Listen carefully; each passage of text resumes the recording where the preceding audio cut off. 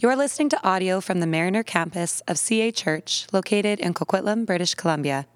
We hope this message helps you grow in your personal relationship with Jesus. In the beginning was the Word, and the Word was with God, and the Word was God. He was with God in the beginning. Through him all things were made. Without him nothing was made that has been made. In him was life, and that life was the light of all mankind. The light shines in the darkness, and the darkness has not overcome it. There was a man sent from God whose name was John. He came as a witness to testify concerning that light, so that through him all might believe. He himself was not the light. He came only as a witness to the light. The true light that gives light to everyone was coming into the world. The light has come. Awesome. Well, can we give one more hand for the kids? How awesome is that? Good job, everybody. The light has come.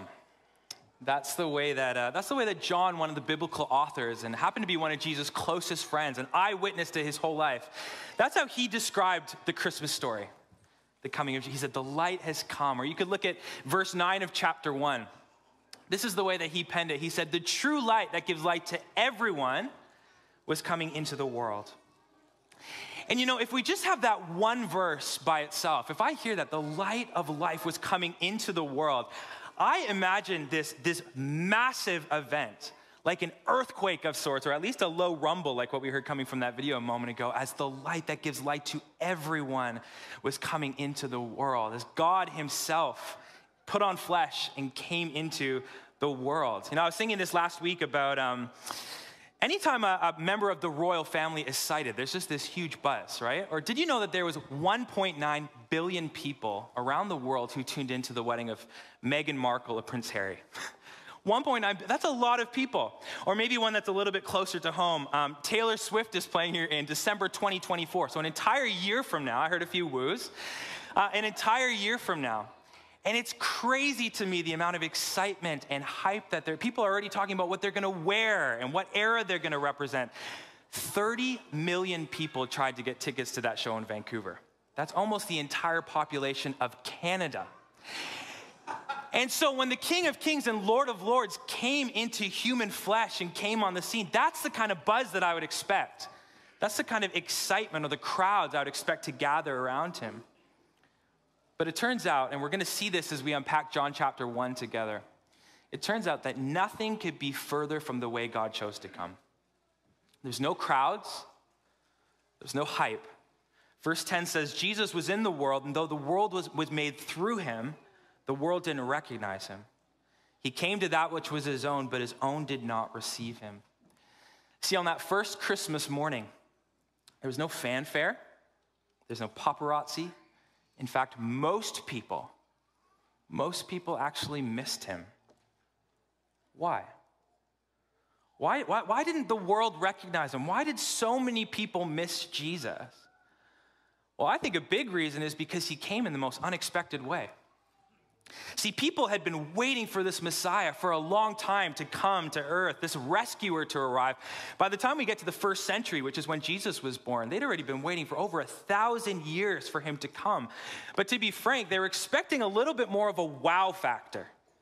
They're expecting royalty and extravagance, power and prestige. Maybe him riding in on a white horse. Remember, this was the guy that was going to free them from their oppressors, Rome. Was going to lead this uprising against the Roman Empire, or so they thought. You know, I don't know if you've ever seen the Godzilla movies. There's actually one that's playing right now in the theaters. But in one of the older movies, there's this tagline. They say, a king's arrival is never silent. A king's arrival is never silent. And I think those waiting for Jesus in the first century probably would have shared that expectation for the king's arrival, that it would be loud and exuberant, that he'd be born in this beautiful, well-to-do residence in Jerusalem, in the epicenter of where it all happened. That everyone who's anyone would be invited to come to the event, that there'd be this massive kind of buzz around his birth. But nothing could be further from the way God chose to come. He wasn't born in Jerusalem. He was from Nazareth. And that doesn't mean too much to us listening 2,000 years later, because it maybe doesn't have the shock factor because we don't know the geography and the social climate of the first century. But if I was going to modernize it, being from Nazareth was kind of like being from, and I hope I don't offend any people from the prairies that are here today, but being from Nazareth was maybe like being from Elbow, Saskatchewan, okay? You're like, where is that? Exactly. That's the point. Anyone from Elbow, Saskatchewan? Okay, we're safe in this service. On top of that, he wasn't born into wealth and power. He was born in a stable, laid down to sleep in a manger, which sounds quaint when we sing about it in Christmas carols, but we're talking about a feeding trough, what cows would drink water from. And before we move on from this description of the moment, let's just talk about who was invited to the event. It wasn't the rich and powerful. It wasn't even the religious elites. It wasn't the high priests and the teachers of the law. The first people to receive an invitation to Jesus' birth were the shepherds. The angels came and visited the shepherds. And in that day and age, to be a shepherd, shepherds were considered to be the scum of society, the lowest of the low. The only reason you'd take a job as a shepherd is if you couldn't get a job doing anything else. These were social outcasts. A lot of shepherds were actually thieves and convicts who couldn't get a job in any other field, and so they became shepherds. It was the worst job you could possibly have. But these were the people. These were the ones that were invited to the birthday of the king. Shepherds. Okay, let me ask this. Why would God do it like this? Why would he come in that way? Born in the middle of nowhere, in a barn of all places, inviting the lowest of the low, the cast outs in society, all to be raised in a poor Jewish family from nowhere, Nazareth. Doesn't really sound like a very strategic entrance. That's not the way to make a big splash in society. At least that's not the way that I would do it. But I wonder, could it be that the way that Jesus came communicates something really important about the character of God, about who he is, about what God is actually like? I think so. See, in the Christmas story, we get this beautiful picture of what God is like and what God actually values. Let me ask you this. What do you think of when you think about God?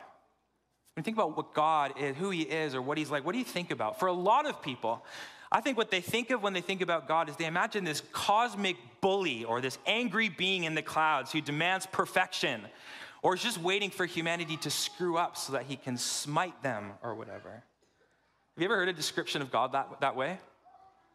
Maybe even there's people here today that when you think about God, that's what you would think. Like, if there is a God, He's those kind of ways. He's angry, or he's always condescending towards me because I'm not perfect.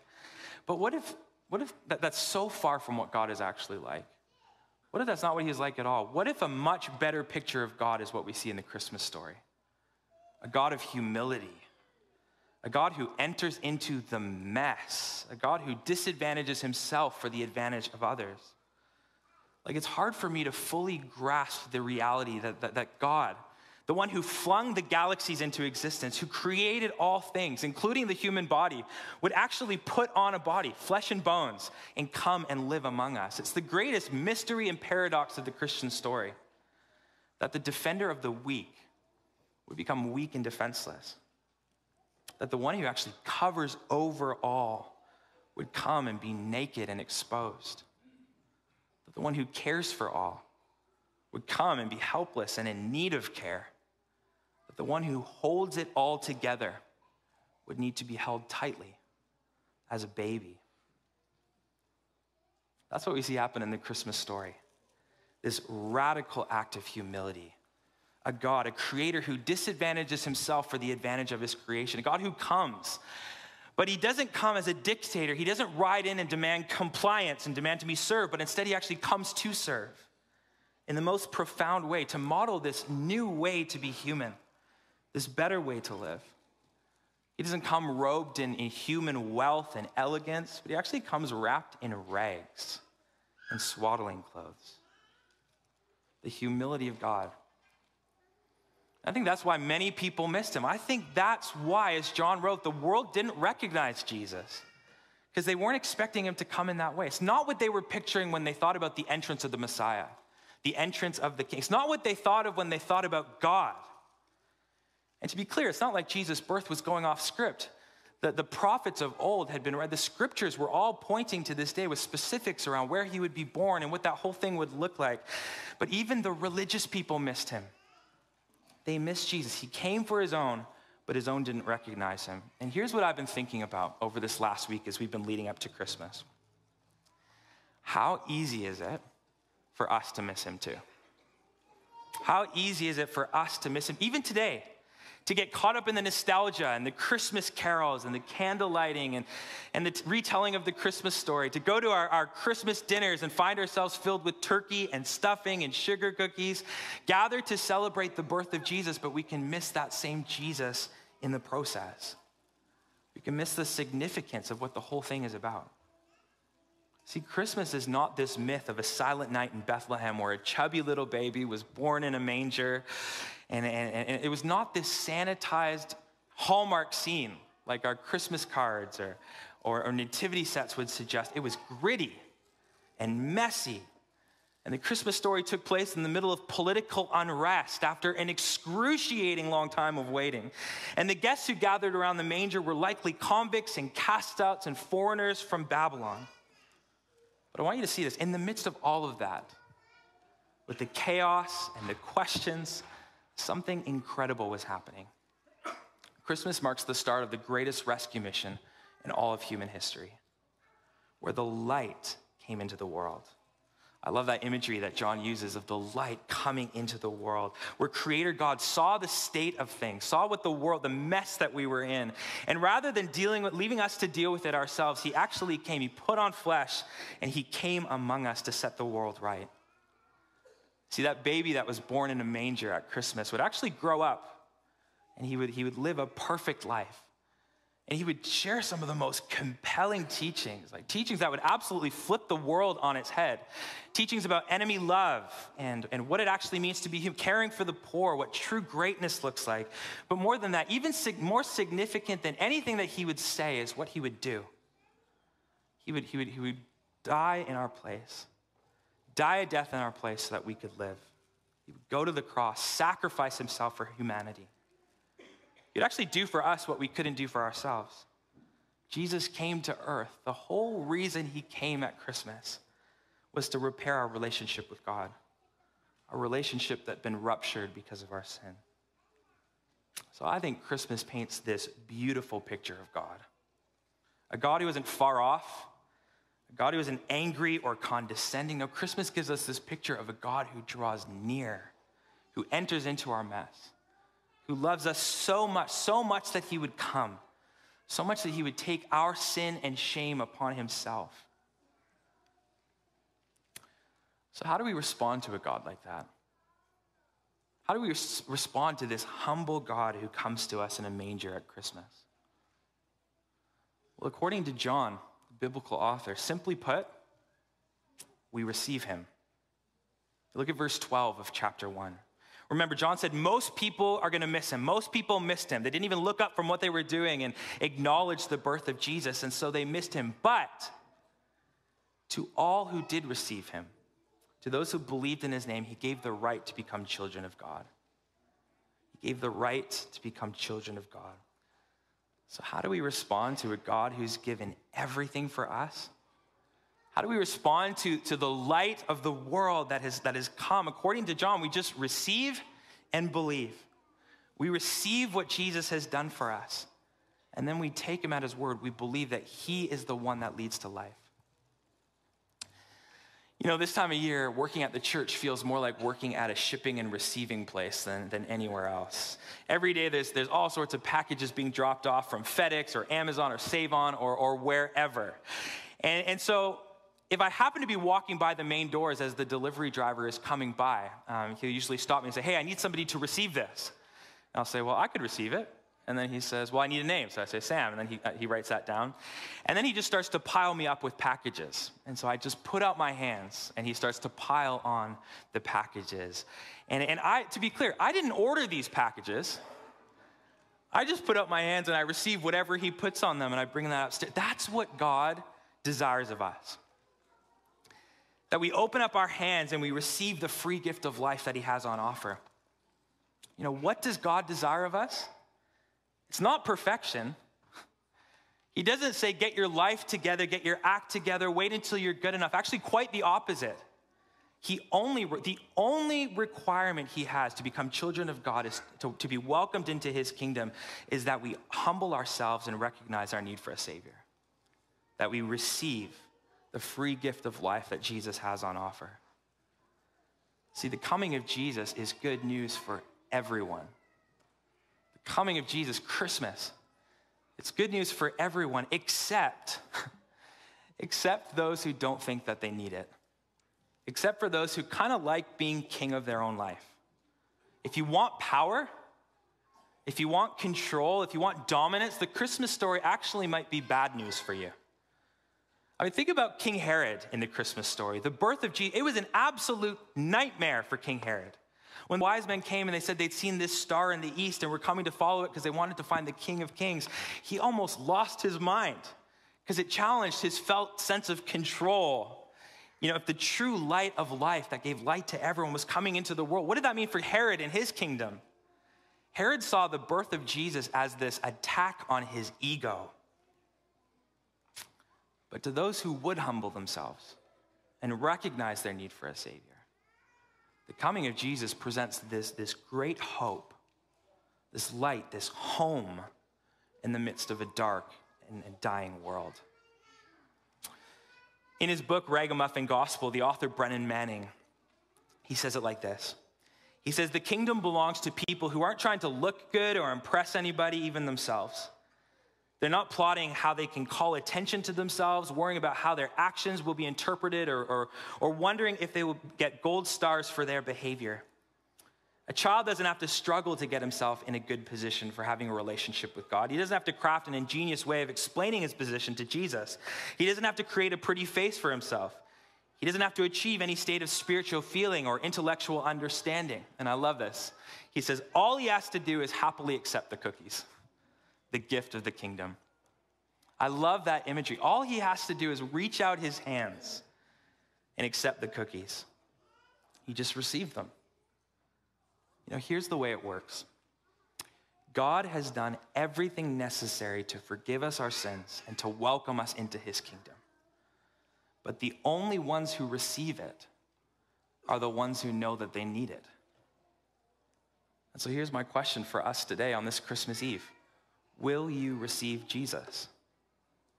Will you reach out your hands and receive the light of the world, the hope that Jesus has on offer? Because many are going to miss him. He came for his own, but his own didn't receive him. But to those who do receive him, he gives the right to become children of God. So let me just say, don't miss Jesus this Christmas. He's inviting you to draw near. He's inviting you into a relationship with him. Do you want life? Do you want peace? Do you want joy, friends? It's Jesus that you're looking for. That angst that you can feel, that longing for more, that desire for deeper meaning in life, that can only be quenched by relationship with Jesus, in relationship with the God who loves you so much that he would come. So I want to pray. And hey, if you're here today and you say, I do want to receive Jesus.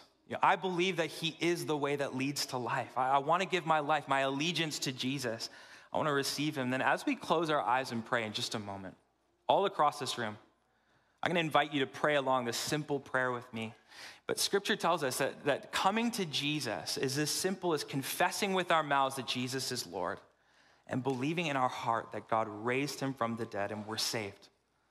That's what it means to receive Jesus, to confess with our mouth, Jesus is Lord, he's King of all, and to believe in our hearts that God raised him from the dead, that he died for our sins and raised to new life, and that's how we receive this gift of Christmas. So if you're comfortable all across this room, I want to invite you to bow your heads with me as we pray together. And if you say, you know what, Sam, I do want to take that step and receive Jesus this Christmas, or maybe you have received Jesus in the past, but you've walked away with him and you say, no, this Christmas Eve, I want to come back to him. I want to receive him again this Christmas. Would you pray this prayer with me in your own heart? If you want, you can murmur these words under your breath or just even pray them in the quietness of your heart. But just say, Jesus, today I receive you. I I welcome you into my life. I believe that you are the light of the world. I believe that you died in my place and rose from the dead. God, I know I need a Savior. I can't do this on my own, and so I give my life to you. In Jesus' name we pray. Amen. Thanks for listening to this message. If you've been listening to our sermons, but you're not a part of a church community, we would love to have you join us. You can go to cachurch.ca to find out more about getting involved in the life and mission of CA Church.